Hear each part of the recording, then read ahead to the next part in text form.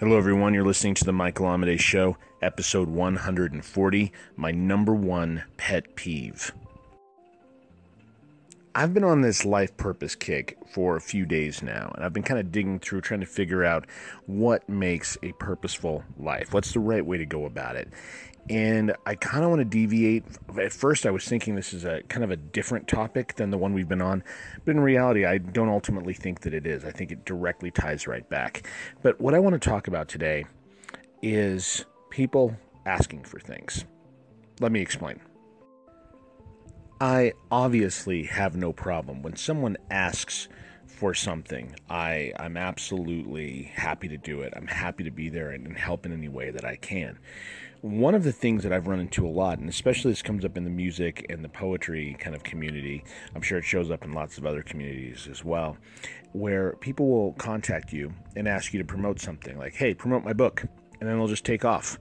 There'll be no relationship. There'll be no attempts at understanding, or thinking about a way to make it valuable for my audience. There'll be no thought of, how can I build up, and kind of give to this person or to this group before I ask for something. And so, to me, I heard it best described as kind of like, I think by Gary Vaynerchuk as the 19-year-old dude move, where you just like go in for the clothes. You don't have the foresight to like romance a girl. You're just straight going in for the clothes. And to me, I find that to be really, I don't want to say disconcerting. I just find it it just pisses me off, to be honest with you. It just shows a real lack of understanding, a lack of thought. And I've realized that for me, the quickest way to get cut off from my audience is just throw things at me and expect me to do things for you without a single thought as to how you can help my audience or help us with our mission to help reach our audience or provide more value for them. And, it just goes back to, I think, my overall theorem of relationships and how we build things up. And it's kind of taken me a while to really establish what this is. But I guess what it really is, ultimately, is this idea of creating value first. Before you think, oh, I need to go get someone to give me this, I need to get someone to give me this, you need to start thinking, okay, well, what sort of value do I need to provide to make that possible? What sort of value do I need to provide to make it so people want to provide that for me? Now, this really takes effect in relationships, in jobs, and in almost anything.